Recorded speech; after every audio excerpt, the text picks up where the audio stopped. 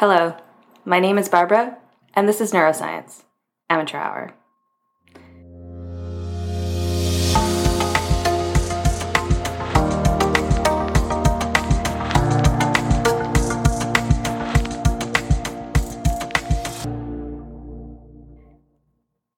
So I am working to get back onto a more regular release schedule. Hopefully I can release one episode every third or fourth Thursday morning, but we shall see. Life keeps getting in the way. So for today's episode, I want to talk about the connection between your gut and your brain. Have you ever thought about why the earliest feelings of love make you feel like you have butterflies in your stomach? Or why you might need to pee or poop more frequently right below a really stressful, anxiety-inducing test? Curious? Let's figure out how and why our guts and our brains are so closely linked. I want to start out by talking about anatomy and the physical connections between our digestive systems and our brains. I always thought that our stomachs contained little more than acid and the leftovers of lunch, but as it turns out, your gut contains an unexpected secret. A quote, second brain, which can operate quasi-autonomously from your actual central head brain. Discovered in the middle of the 19th century, this little brain is called the enteric nervous system, or the ENS, and is made up of two layers of more than 100 million nerve cells lining your gastrointestinal tract from your esophagus to your rectum. The ENS is responsible for determining the movement of your gastrointestinal tract, regulating the release of gastric acid, changing local blood flow, determining the release of gut hormones, and interacting with the immune system in the gut. The neurons in the ENS are characterized into two groups called ganglia. The myenteric ganglia are organized in a network around the gut, from the upper esophagus, so starting in your throat, and then going all the way down to the internal anal sphincter, which is the muscle that wraps around your anal canal. These neurons are mostly motor neurons, and they are responsible for coordinating peristalsis, which is the rhythmic muscle contractions that help move food down through your digestive tract. The second group of neurons are the submucosal ganglia, and they are primarily located in the small and large intestine, and they are made up of primary afferent sensory neurons. These bad boys are responsible for detecting chemical and mechanical stimuli from ingestion, and they use that information to control secretion, absorption, and certain muscle movements. I've also come across different terminology, specifically that the ENS consists of two plexuses, the submucosal and the myenteric. From my understanding, plexus simply means the local circuitry of neurons. Also, the submucosal plexus is also known as Meissner's plexus, and the myenteric plexus is also known as Auerbach's plexus. Just wanted you guys to be aware if you come across different terminology. Now, this enteric nervous system can communicate with the central nervous system via the main signaling method of your parasympathetic nervous system, the vagus nerve. This is the 10th of your 12 cranial nerves. Each cranial nerve is responsible for connecting your brain with some aspect of sensing the world. For example, the first cranial nerve contains olfactory information. The third has the ability to move and blink your eyes. The seventh guides your facial expressions and your sense of taste, and more. Now, the vagus nerve is responsible for modulating a bunch of functions: your digestion, your heart rate, your blood pressure, your respiration, your immune system responses, mood, mucus and saliva productions, speech, taste, and urination. What doesn't it do? The 10th cranial nerve extends from its origin in the brainstem, specifically the medulla oblongata, through the nerves in the neck and the thorax down to the abdomen. In the neck, the vagus nerve provides innervation to most of the muscles of the pharynx and the larynx, and these are the parts of your throat that produce different sounds. As it travels down past your heart, the vagus nerve provides the main parasympathetic supply to the heart and stimulates a reduction in heart rate.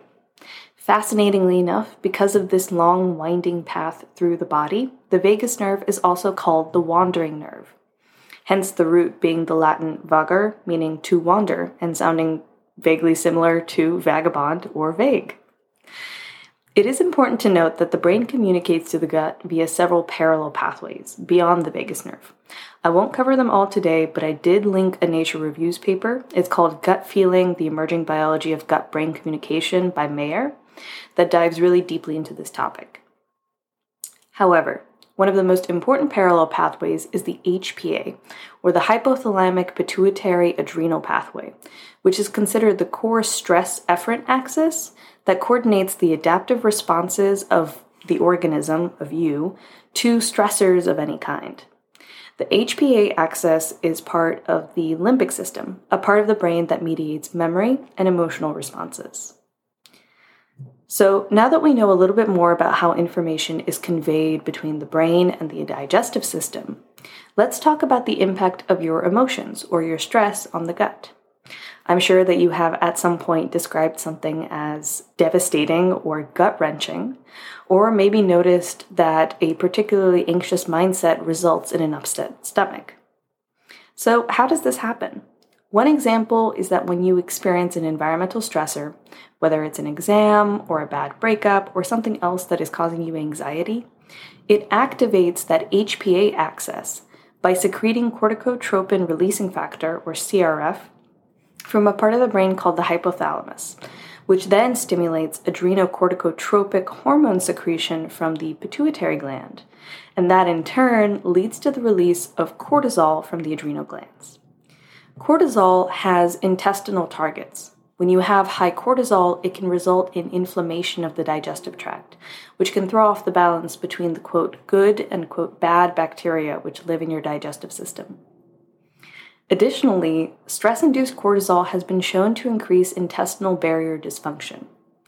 Your intestinal barrier is critical for the normal homeostasis of the gut, and it's defined as a semi-permeable structure that allows for the uptake of essential nutrients and immune sensing, while simultaneously keeping out molecules and bacteria that could disrupt your health. If you mess up the intestinal barrier, bacterial metabolites and even bacteria themselves can leak into the submucosa and into systemic circulation, a phenomenon that is called leaky gut syndrome, which ultimately messes up your general health. Also, a little side tangent. A study by Zoppi et al. Showed that the degree of intestinal permeability is regulated by the intestinal endocannabinoid system. Specifically, cannabidiol and tetrahydrocannabidiol, which if I remember correctly is THC, these are protective against intestinal permeability, suggesting that cannabinoids, or products that are found in weed, could play a really important role in treating inflammatory gastrointestinal diseases. Kind of cool, right? So it has also been shown that environmental stressors can affect the makeup of your gut's microbiota, the community of microorganisms, bacteria, viruses, archaea, and fungi that reside inside of your gastrointestinal tract. It turns out that bacterial species are key in regulating the production of neurotransmitters, as well as their precursors. Moreover, bacteria can secrete and upregulate essential proteins and metabolites involved in neuropeptide and gut hormone release. So quite a bit of work has been conducted in characterizing the makeup of your microbiome, from our childhood when our microbiome depends on our mom's milk, and how it changes with increased diversity in our diet into adulthood. As adults, our microbiomes are dominated by the Bacteroidetes and the Firmicutes phyla. In addition, while genetic diversity, varied diets, individual differences mean that researchers cannot define what a normal microbiome looks like, they have been able to characterize 3 enterotypes. The enterotypes differ by which species dominates your microbiome bacterial composition. So it depends on whether it's the Bacteroidetes, the Prevotella, or the Ruminococcus species. This, in turn, is affected by one's diet. So people in the Prevotella species enterotype generally consume diets that are high in carbohydrates, whereas the Bacteroidetes species enterotype means that one is consuming high amounts of protein. This kind of vaguely reminded me of a BuzzFeed quiz, if I'm going to be honest. The gut microbiome is constantly evolving as well in adulthood, and it can be affected by changes in the diet and your general well-being. One really interesting area of research is the gut health of individuals suffering from depression. So in 2022, there was a pretty groundbreaking study in this area. It was the largest analysis of depression symptoms correlated with gut microbiomes to date. Najaf, I'm going to butcher this and I'm very sorry, but Najaf Amin and other researchers over at Oxford University analyzed a truly enormous amount of data, including the fecal samples of over 1,000 individuals, looking at their gut microbiomes. Those same individuals also provided a self-report of depressive symptoms. So the researchers sorted through the data, and they found that 16 types of bacteria could be classified as important predictors of depressive symptoms, but to varying degrees. So one example was that a depletion of Eubacterium ventriosum was correlated with depression. And fascinatingly enough, that same depletion has been found in studies of traumatic brain injury and obesity, which are also correlated with depression. Another important finding was that the abundance of one bacteria, Egerthella, similarly correlated with depressive symptoms. And it is important to note that while this is a correlation and not a causation study, meaning that the researchers have been able to show that these occur simultaneously in the same individuals, but the real mechanisms haven't quite been worked out yet. But it does point us in the direction that our gut makeup and potentially how we feed ourselves might affect our mindset and our mental well-being. As you've probably gathered, the GBA, the gut-brain axis, is a two-way street. Much like how we talked about how your emotions and your stress can affect the workings of your gut and the microbiome inside of it could affect your emotions and brain. If you remember how I said that 2022 study had shown correlation but not causation, well, here are a few possible mechanisms of how the gut might be able to affect the brain. The primary way that microbiota may interact with the gut-brain axis is by modulating the intestinal barrier, but it can also do so by modulating afferent sensory neurons. Furthermore, microbiota can influence the activity of the enteric nervous system by producing molecules that can act as local neurotransmitters, such as GABA, serotonin, melatonin, histamine, and acetylcholine, or by generating a biologically active form of catecholamines in the lumen of the gut. The enteric nervous system is also the target of bacterial metabolites. One of the main products of bacterial metabolism is short-chain fatty acids, or SCFAs, such as butyric acid, propionic acid, and acetic acid. These are capable of stimulating the sympathetic nervous system, mucosal serotonin release, and potentially influencing memory and the learning process.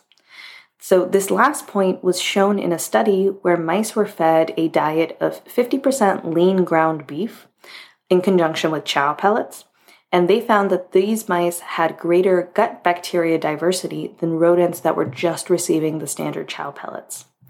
The ground beef fed mice had increased physical activity, better reference memory, and presented with a lot less anxiety-like behavior. Again, mechanism unknown, this study shows correlation and not causation. Also, there is just something fundamentally wrong about making a mouse eat cow. But this two-way street of the gut-brain axis is only more exemplified by the fact that there is a strong link between individuals suffering from gastrointestinal issues, such as IBS, or irritable bowel syndrome, and depression and anxiety. One paper that I found stated that the co-occurrence is 44 to 84%, which is A, a huge degree of variation, and B, kind of wild to think about. Although, I guess if your stomach hurts all the time, I'm not terribly confused as to why you feel sad. Anyway, that same paper sought to compare the gut microbiota of individuals with IBS and those with anxiety and depression, and found that they shared lower alpha diversity than control individuals. Machine learning, buzzword, was in fact able to distinguish between IBS participants with and without anxiety and depression based on their gut microbiota, which is really cool. So the strong correlation between gastrointestinal issues and mental health has led to the development of gut-targeted treatments for depression, anxiety, and other mental health disorders. The most common ones? Probiotics and prebiotics. So I had no idea what the difference is between the two. So obviously I looked it up. That's my job. Probiotics are foods or supplements that contain live microorganisms that are intended to maintain or improve the good bacteria in your gut. In contrast, prebiotics are food, typically high fiber foods, that act as fuel for the beneficial bacteria in our digestive systems. Examples of probiotics are fermented foods like kimchi, sauerkraut, kombucha, the fun little tiny yogurts from the Japanese supermarket. I always forget what they're called, and I'm going to Google it. They're called Yakult.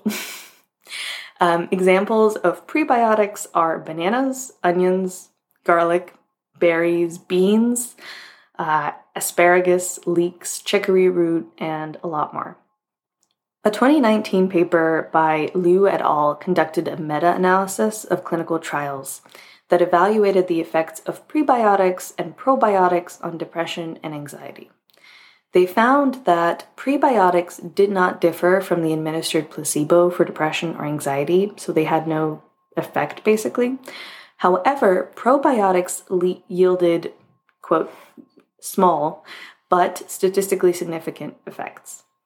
In fact, I've read a number of papers that were some flavor of, probiotics, are they going to do anything for depression? And almost all of them have come to the conclusion that this is a very exciting potential avenue for developing novel treatments for mental health disorders, but all of them have come up short of conclusively proving that it makes a difference. At the end of every study, there's a statement that says, we need more rigorous clinical trials to say whether or not this will actually help. Also, very important disclaimer, absolutely no one is recommending that you eat yogurt or sauerkraut instead of taking proven remedies like antidepressants for depression. That being said, scientists are really excited about this avenue of research. While it is relatively new and a lot of these studies are proving correlation, if not causation, it is an incredibly accessible field of work. We all have to eat, and food and diet is something that is pretty easy to modulate.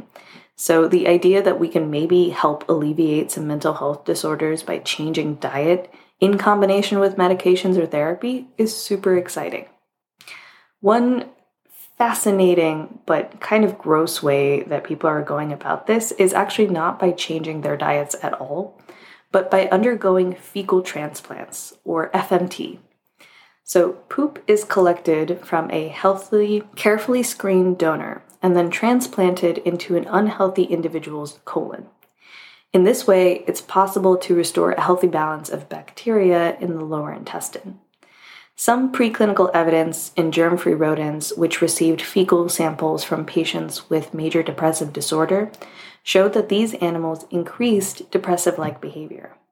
So, logic says that theoretically you can ameliorate or get rid of depressive symptoms by transplanting fecal matter from a healthy individual into a depressed individual. So, people did just that. I found this paper published very recently in 2022 by Dahl et al. From the University of Basel in Switzerland, where they did just that. They initiated a randomized controlled trial testing the efficacy of oral frozen FMT capsules as therapy for patients with moderate to severe major depressive disorder. If you dissect that statement, what you get is that they are feeding depressed people frozen poop pills and hoping that it helps. Also, before I get into the results, I need you guys to know that while the study was running, the Food and Drug Administration released a safety alert about fecal microbiome transplantation and that they had to pause the study. So it basically led to a very small sample size. It turns out that some of the patients who were taking FMT had really severe adverse effects. I don't know what the actual effects were, but I read the supplementary materials and that's what the FDA statement said. But that was in a different study, and this study was using the same stool bank as the other study, and so they decided to just abort the study for the safety of the participants, which completely makes sense. But anyway, the results. So they had 2 patients, both seemed to tolerate the frozen FMT capsules well.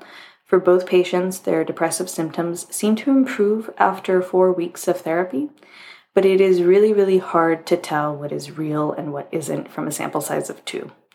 I've linked the study in the show notes if you want to read a little bit more about the specifics of how their depressive symptoms improved over time. And they also dive really deeply in what their gut microbiota looked like over those 4 weeks. But that is a short look at the connection between your brain and your gut. I had an incredibly fun time making this episode, in part because my coworkers have really strong opinions about the gut-brain axis, and we had a ton of fun conversations about it. They are more skeptical than most about these things, specifically citing the fact that it's really hard to say whether you can change your diet and have it actually affect your brain. But hey, this is research in progress. It's a really exciting area of research. But I hope that you enjoyed this episode and you learned something new. I definitely did. I am going to try and make this a 2-part episode, or maybe even a 3-part episode, spread over many weeks, because I realized at the end of writing this that I haven't even covered antibiotics, and I really want to talk more about the endocannabinoid system. I've been trying to find a way to create an episode about weed, but I don't just want to be like, weed is a thing, it affects your brain, here is how. I want to have it kind of a different theme. So that might be my avenue in. As per usual, I have cited all of my relevant sources and papers in the show notes, and you should keep an eye out on Instagram for any cool figures. I am definitely going to post one that is of the HPA access mechanism, because I think that's really valuable to look at while you listen. So please rate, review, and subscribe. And if you have any questions, comments, concerns, queries, or complaints, please email me at neuroscienceamateurhour@gmail.com or DM me at neuroscienceamateurhour on Instagram. This podcast is available on every platform I could reasonably find except Pandora, so please recommend it to your friends and your loved ones. And if you're feeling so inclined to financially support my work, please buy me a cup of coffee at buymeacoffee.com/neuroscience. Also, if you have something you really want to learn about, contact me, and you might see an episode about it soon. Happy researching, and I'll see you again.